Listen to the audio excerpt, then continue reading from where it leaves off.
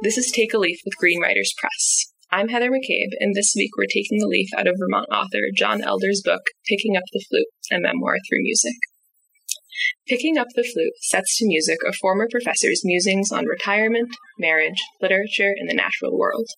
From his home in historic Bristol, Vermont, to Ireland's Connemara coast, travel through John Elder's exquisite topography and relish his explorations of nature, poetry, and geology.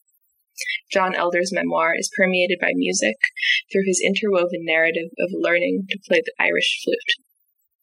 Along the way, Elder also revisits his time teaching at Middlebury College and explores the next phase of retirement, utilizing texts and memories from his past whose meanings echo with new sound now. Picking Up the Flute is an interactive multimedia memoir that immerses the reader in Elder's provocative prose while offering the ability to listen to his spirited playing on his website. So hi, John, how are you? Hello, I'm good. And yourself? I'm well, so thank you for joining us. My pleasure. So just to start off with, could you share with us a little bit about yourself and what you do and have done? Great. Well, I taught for 37 years at Middlebury College. I had a split appointment in English and environmental studies for much of that time. And at the end was called a college professor, which meant I could sort of rove around and teach what I wanted, which was quite nice. When I retired in 2010, I retired. My wife, Rita, and I began to play Irish music. We had always been classical musicians. She as a pianist and I as a French horn player. But we decided to take up a different musical tradition, the Irish traditional music, and new instruments. I started the wooden Irish flute, and she started playing the concertina. So it was really a beginner's mind. We were throwing ourselves into a new pursuit.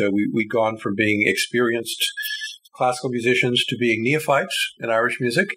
And we also didn't know much about Ireland. We don't have Irish heritage, and we hadn't traveled a lot in Ireland.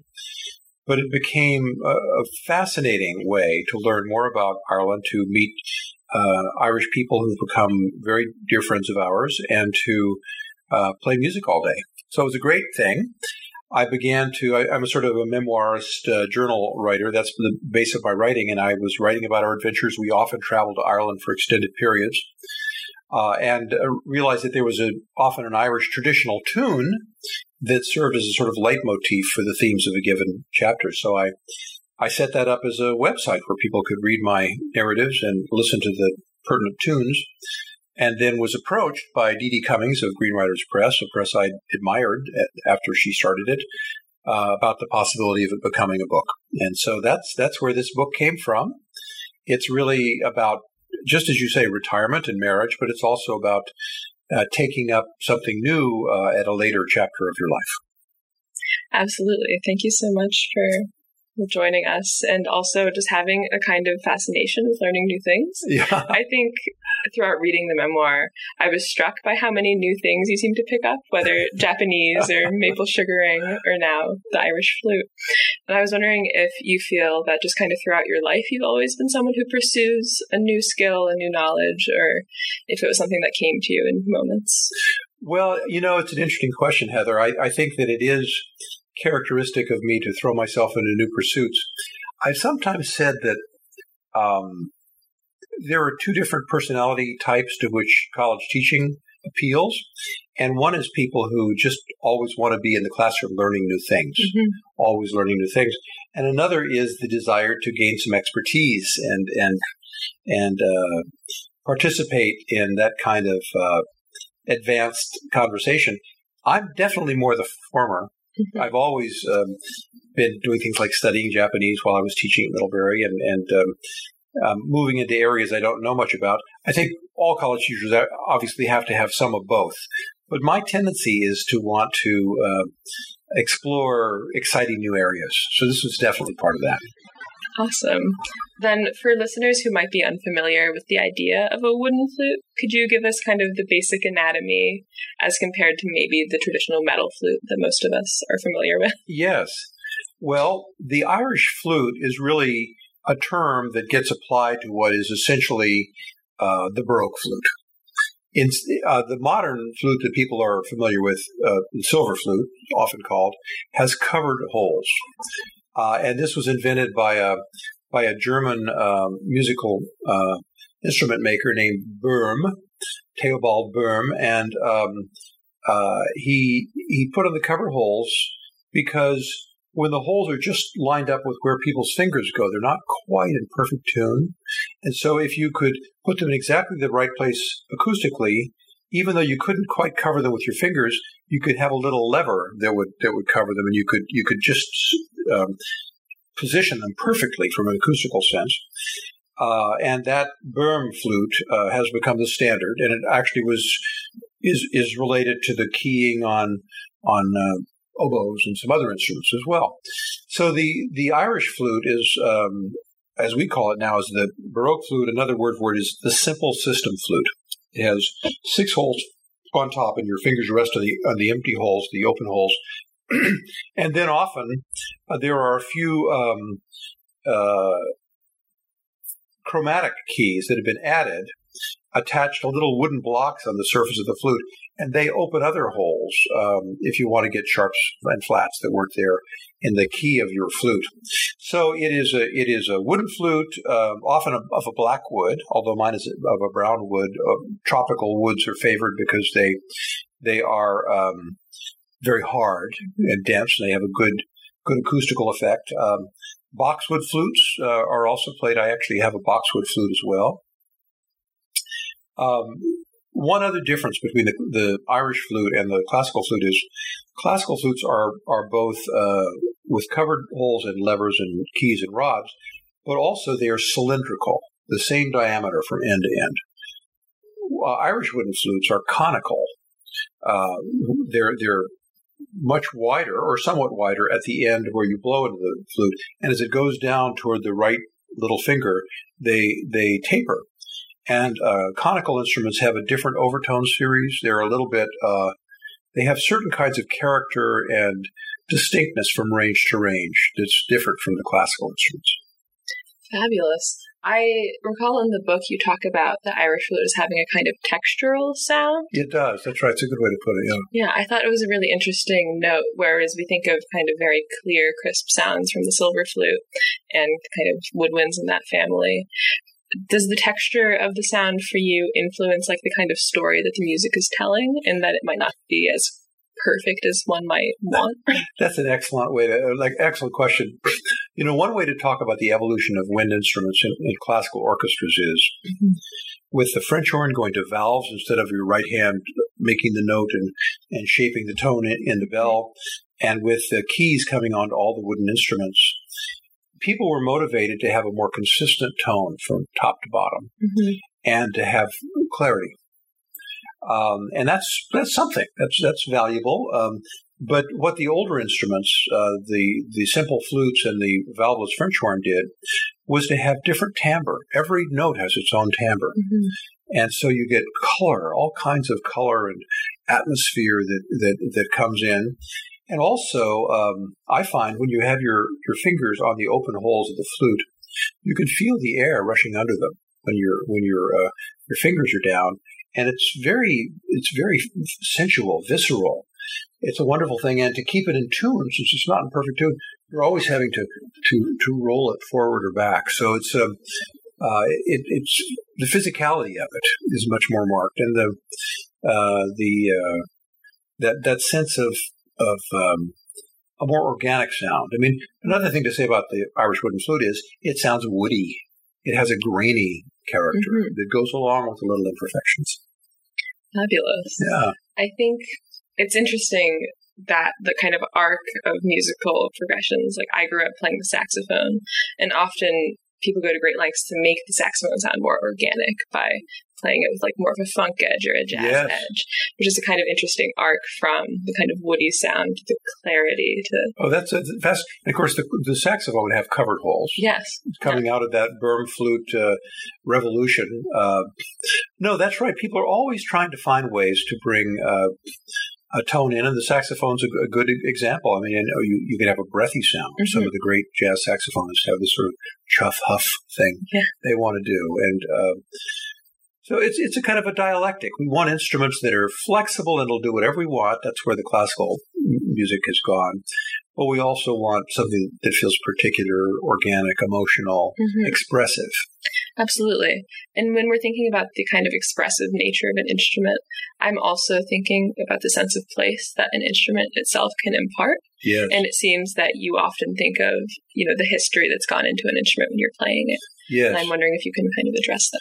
Well, it's interesting.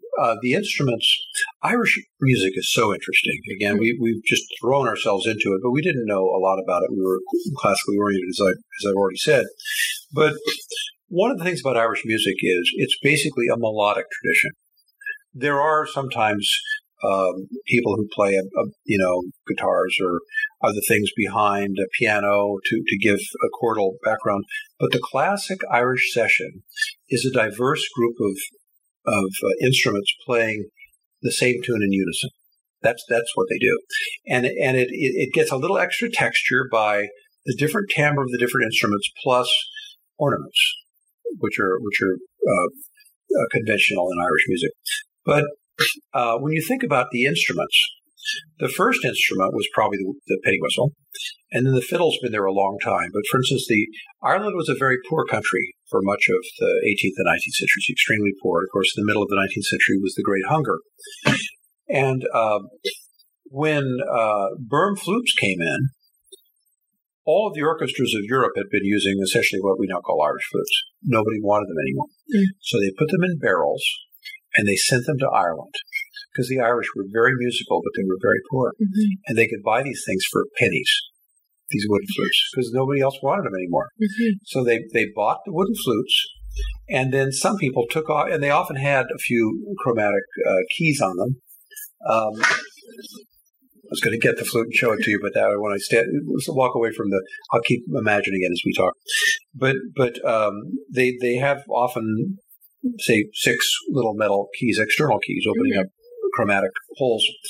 And some people just took those all off and put corks in the holes that went with them, because the 6 open holes are just like a penny whistle.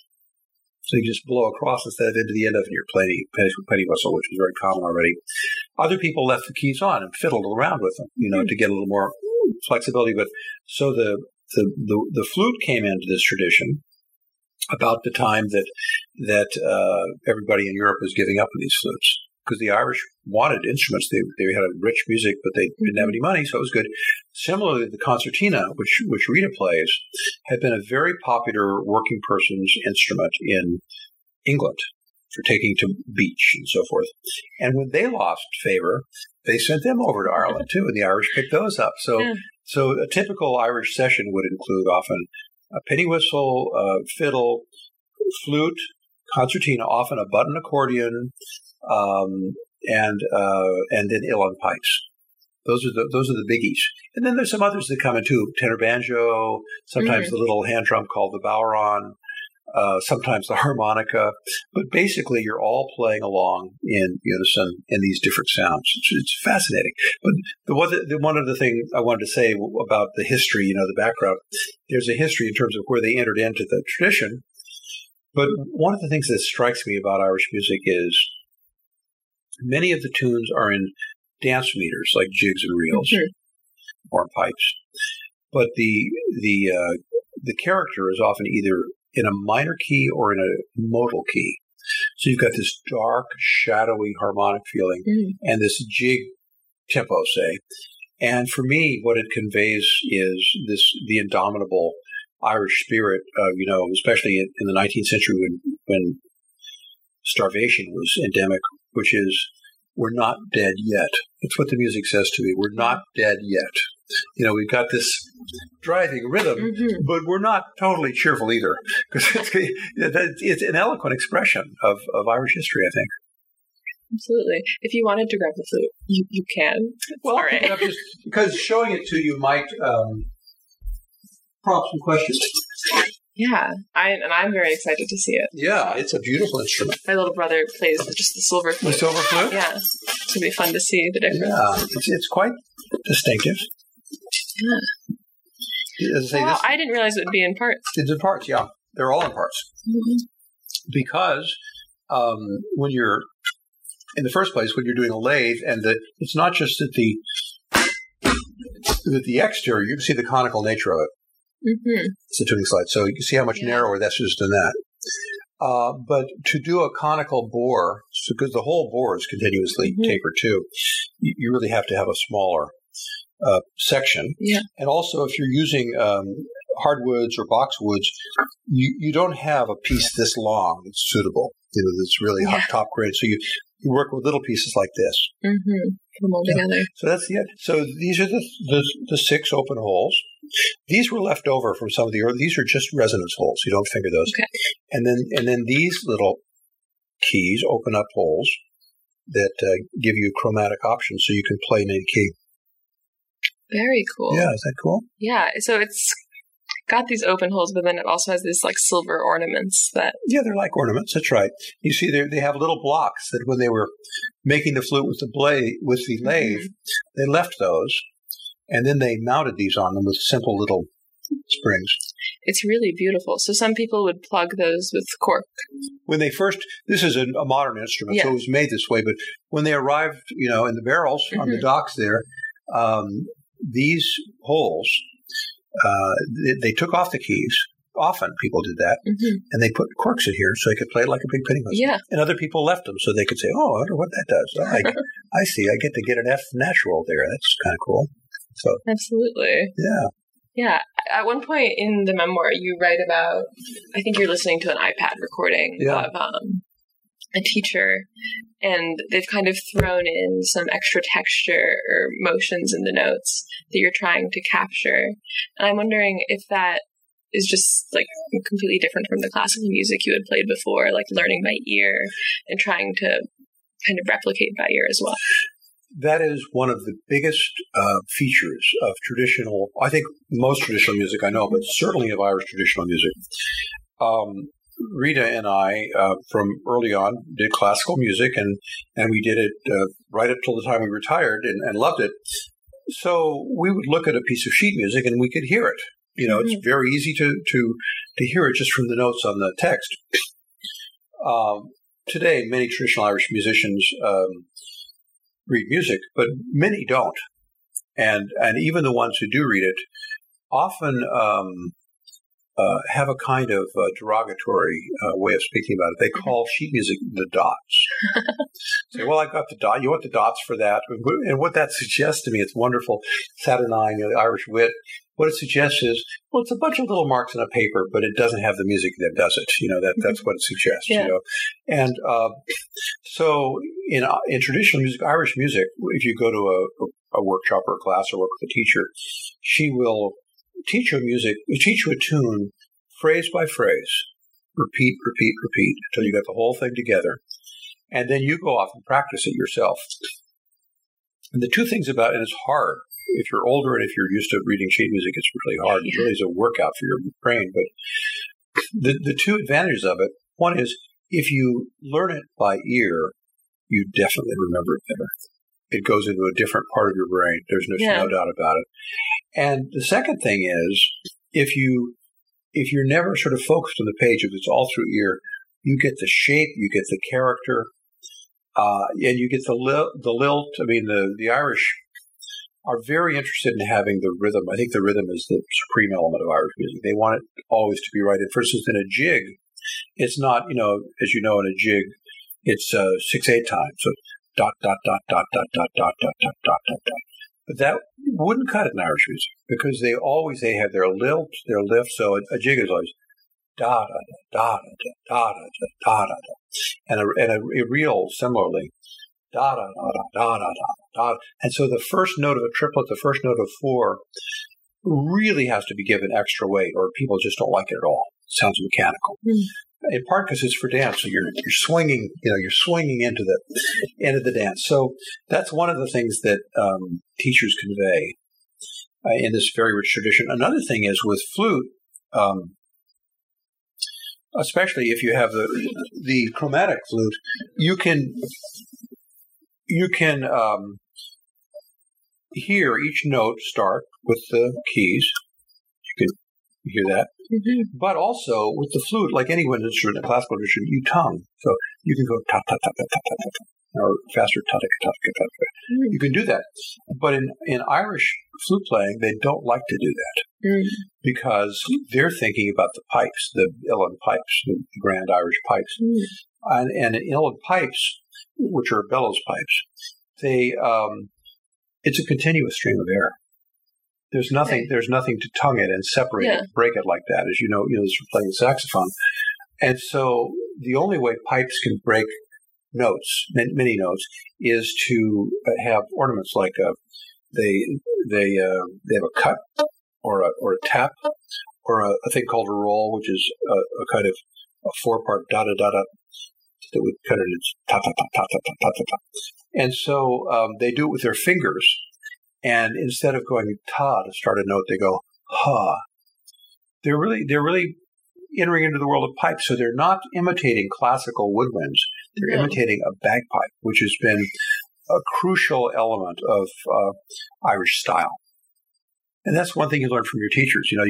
Because as say a French horn player was very confident about articulation, as they call it, tonguing, no tonguing. They call it what they call starting like a ha is throating, throat, and it makes a different sound, very different, and it's very expressive. Like the tone of the instrument itself, it's very emotional. Mm-hmm. Yeah, it's interesting to think that even when you're playing it, you're kind of speaking into the history and the development of the music. You are, and the tunes are like that too. Mm-hmm. Many of the titles. I mean, Irish music has strange titles, and many times they seem, unaccountable. But many of the titles do refer to the. I mean, really, Irish music has flourished since the 17th century and into the 20th century. It's an international movement now. America is a very important part of Irish music. But many of the tunes speak to the history of Ireland, like Banished Misfortune. That's my sense of the Defiance. We're not dead yet. Or there's a well-known tune called the Battering Ram.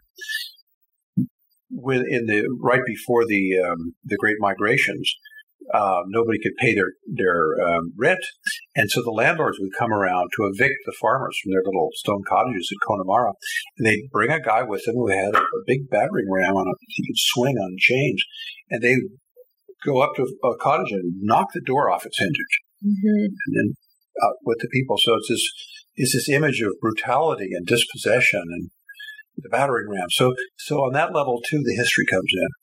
Absolutely. When you think of songs that are kind of conjuring images and recollections like that, do you personally have songs that speak to like Bristol, Vermont, or like when you began playing music to now? Like, do you create associations like that when you're playing? Oh, definitely. Well, in terms of the book, the tunes that are the leitmotifs for every chapter always have very particular associations.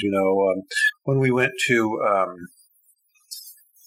County Kerry, we mostly were up in the northwest around Connemara, but an Irish friend, gave us the use of his little cottage, vacation cottage down in Kerry near the town of Derrynane, which is where Daniel O'Connell, the liberator, came from. And so there's a tune called O'Connell's Trip to Parliament. So I got there. I'd never been to O'Connell's place before, and that was part of my association. But here on the Irish flute in Bristol, Vermont, for instance, we have a sugaring operation. Our family makes maple syrup, and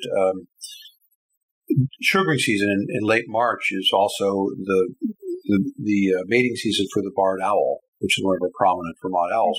And so when you're in the woods making syrup, the barred owls are hooting. So I have a tune called The Barred Owl, which is an association with spring in Vermont. It's beautiful. So then kind of getting a little bit more back to the book, I noticed that a lot of the book kind of explores dualities between Vermont and Ireland that might not be immediately apparent.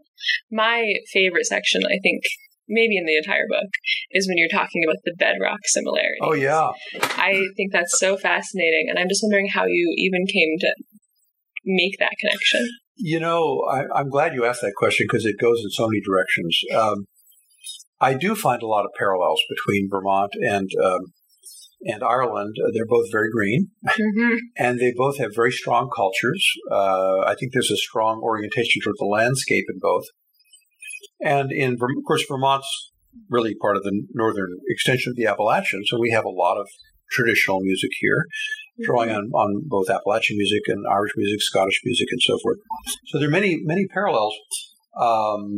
And of course, going back and forth for the first 5 years after retirement, I'd say we spent about half our time in Ireland, and we got very, very connected with a couple of little communities in Ireland: Roundstone, Connemara, and then Kinvara on Galway Bay, where the people in the communities were so appealing to us. But so I was pleased to find out, in talking with a friend of mine at Middlebury College, where I used to teach, that the geology, in addition to the culture, and the fact that both Vermont and Western Ireland were depopulated in the middle of the 19th century, one by famine, the other by the Civil War, basically, and the aftermath. But beyond that, they have the same geology, because when the continental plates were, colliding and withdrawing over the hundreds of millions of years, at one point, the land that is now Western Ireland, a part of a plate that was Western Ireland, is now, that when they separated, that traveled east with Ireland and up into the northern Scandinavian countries, but parts of it remained attached to Canada and northern New England. So if you draw a line down through Connemara, and then you go across and you draw the same line down through Newfoundland and all the way down through Maine into Vermont, it's the same bedrock. It's not only the same minerals, it's the same order of deposition. It's the same bedrock. I mean, Newfoundland and Ireland are absolutely identical.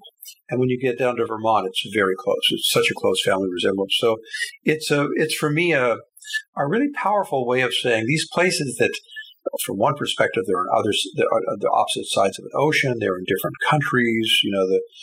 There are lots of different historical connections.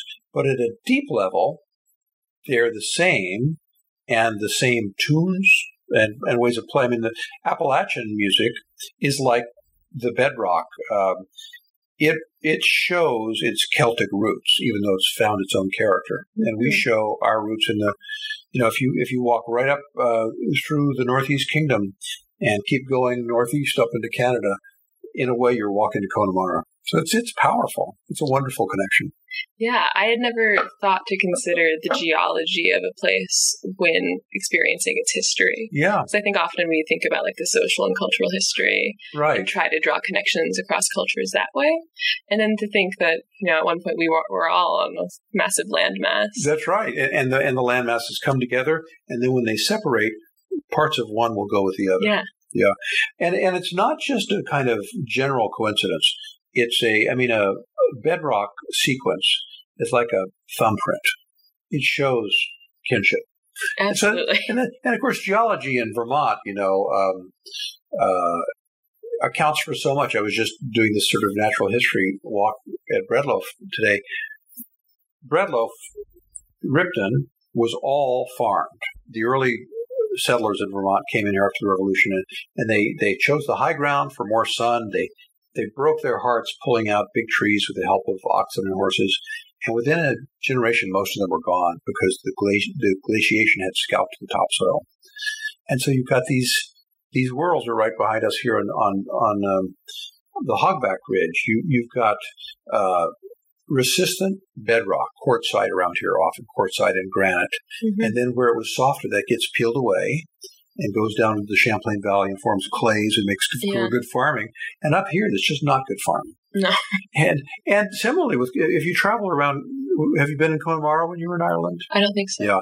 So it's so much like Vermont. It's so green. It's very rocky.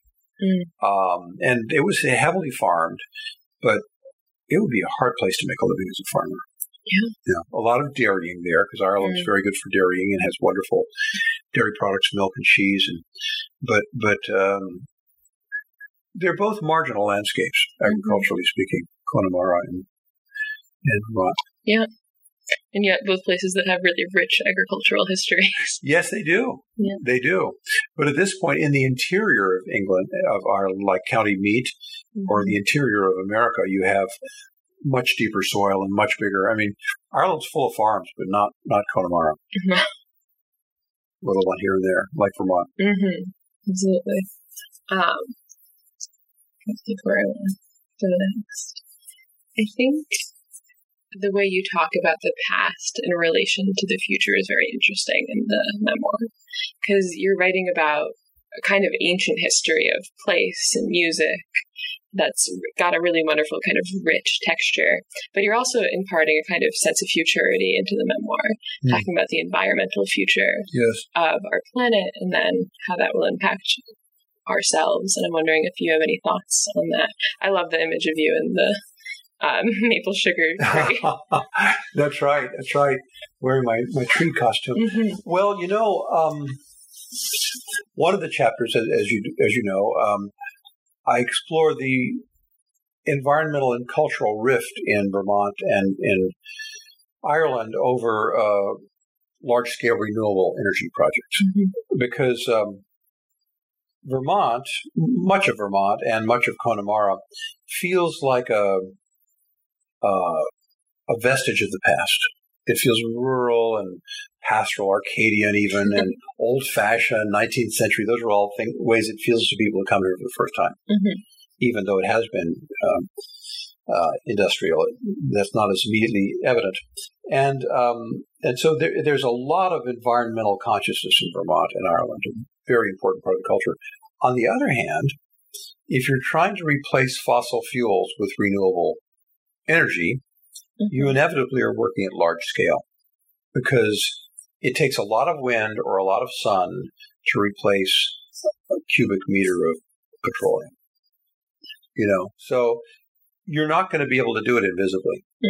And so you're going to have large solar arrays. You're going to have, industrial scale wind towers.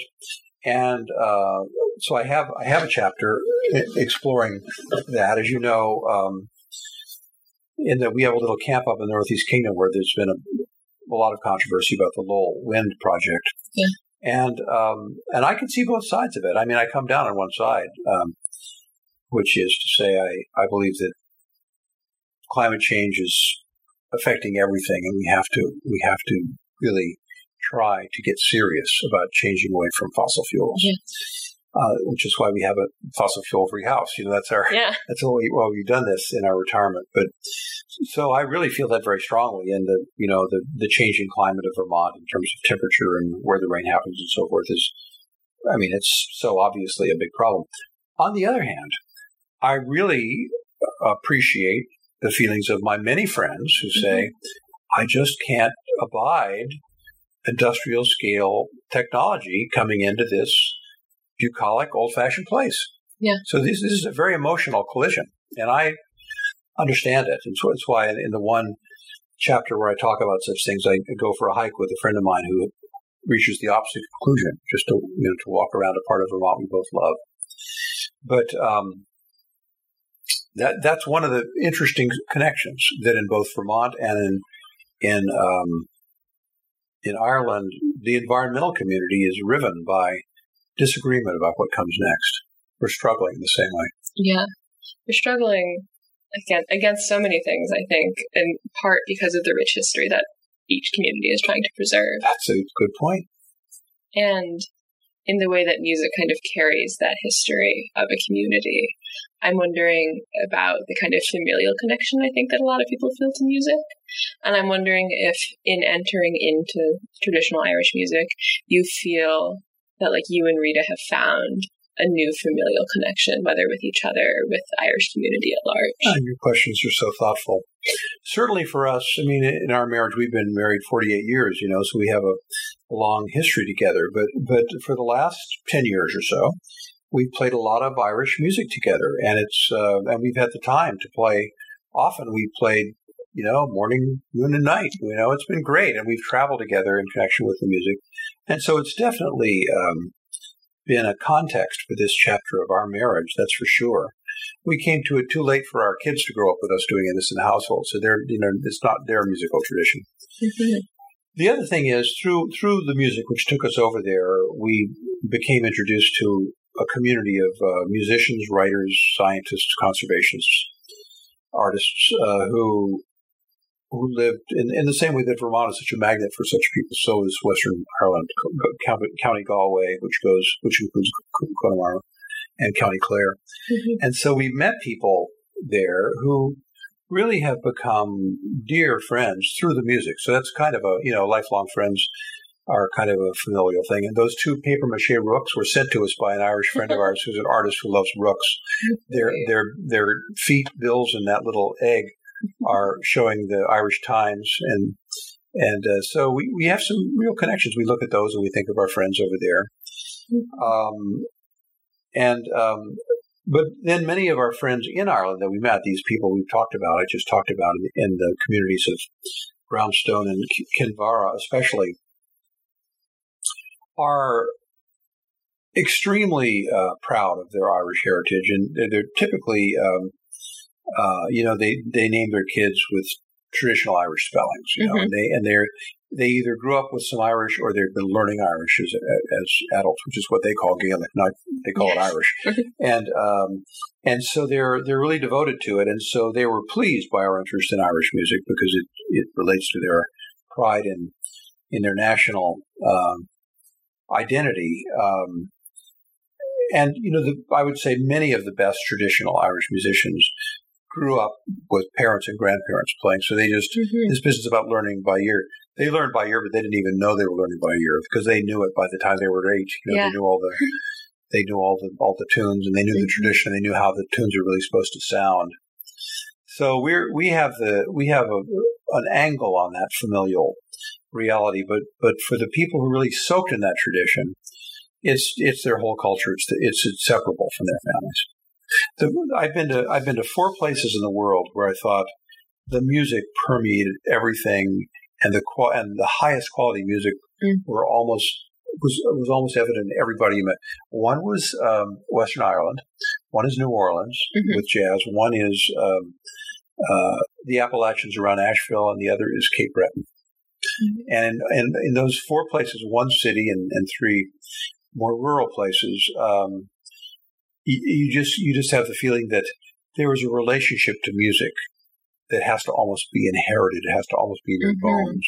We come to it as lovers of the tradition, but if you grow up and you're the 4-year-old, sleeping behind the sofa while Granny and great Uncle Fred are playing, you have a different tradition. You're not thinking about learning it at all. You can't remember never having known it.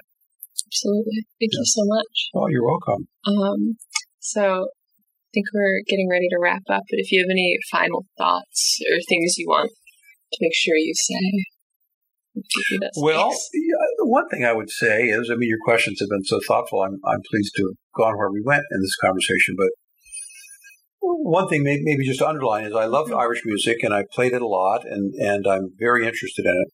But I'm very aware of this as being a beginner's book. And my recordings are not an expert's recordings. Yeah. They're just where a pretty, serious amateur has gotten so far. Yeah. And so I like that. So I would say my book is not primarily about Irish music because I don't know enough to write a book about Irish music. Yeah. My book is about beginning to discover Irish music. That's really my topic. Absolutely. And about beginning to do that toward the end of my life. So I have a lot of experience behind it, and I don't think I'll ever arrive at expertise in Irish music. So, which is great for me. I won't run out of Irish music. Absolutely. Yeah. I was pleasantly surprised when I picked up the book to realize that it wasn't just a book about Irish music. Oh, no. Because I think in my own reading life, I am most interested in books that manage to connect seemingly disparate things and bring them together. Yeah. And I think you do that beautifully, I thoroughly enjoyed it. Oh, I really appreciate it. Yeah, it's an essay in the sense of, let's try this out. Let's see where it goes. My favorite, everybody's favorite is Montaigne for the way he does that. And I would say also learning things goes back to another of your questions. It's a joy to learn things. Yeah. And that But learning them in that point where they're coming so fast, when you're a beginner, you learn so fast, but you never, you've never reached a place of accomplishment. But it's just every day you're learning something. It's an exciting thing, and it's a mode of being alive to be a beginner that I really appreciate. I like it. Well, that's fabulous. I'm going to carry that with me, the idea of being a beginner as a mode of being alive. Yeah. It's wonderful. I hope to be a beginner for the rest of my life. That's the way. Yeah. There's a phrase that I mentioned it earlier from a Zen teacher named Shunryu Suzuki. He wrote a book called Zen Mind, Beginner's Mind. Mm. And in it he says, in the beginner's mind, there are many possibilities. In the expert's, there are few. And so beginner's mind has sort of gone into the vocabulary as a way of saying, wow, I'm just learning so much. Who knows where this will go? It's kind of a state of wonder. Perfect.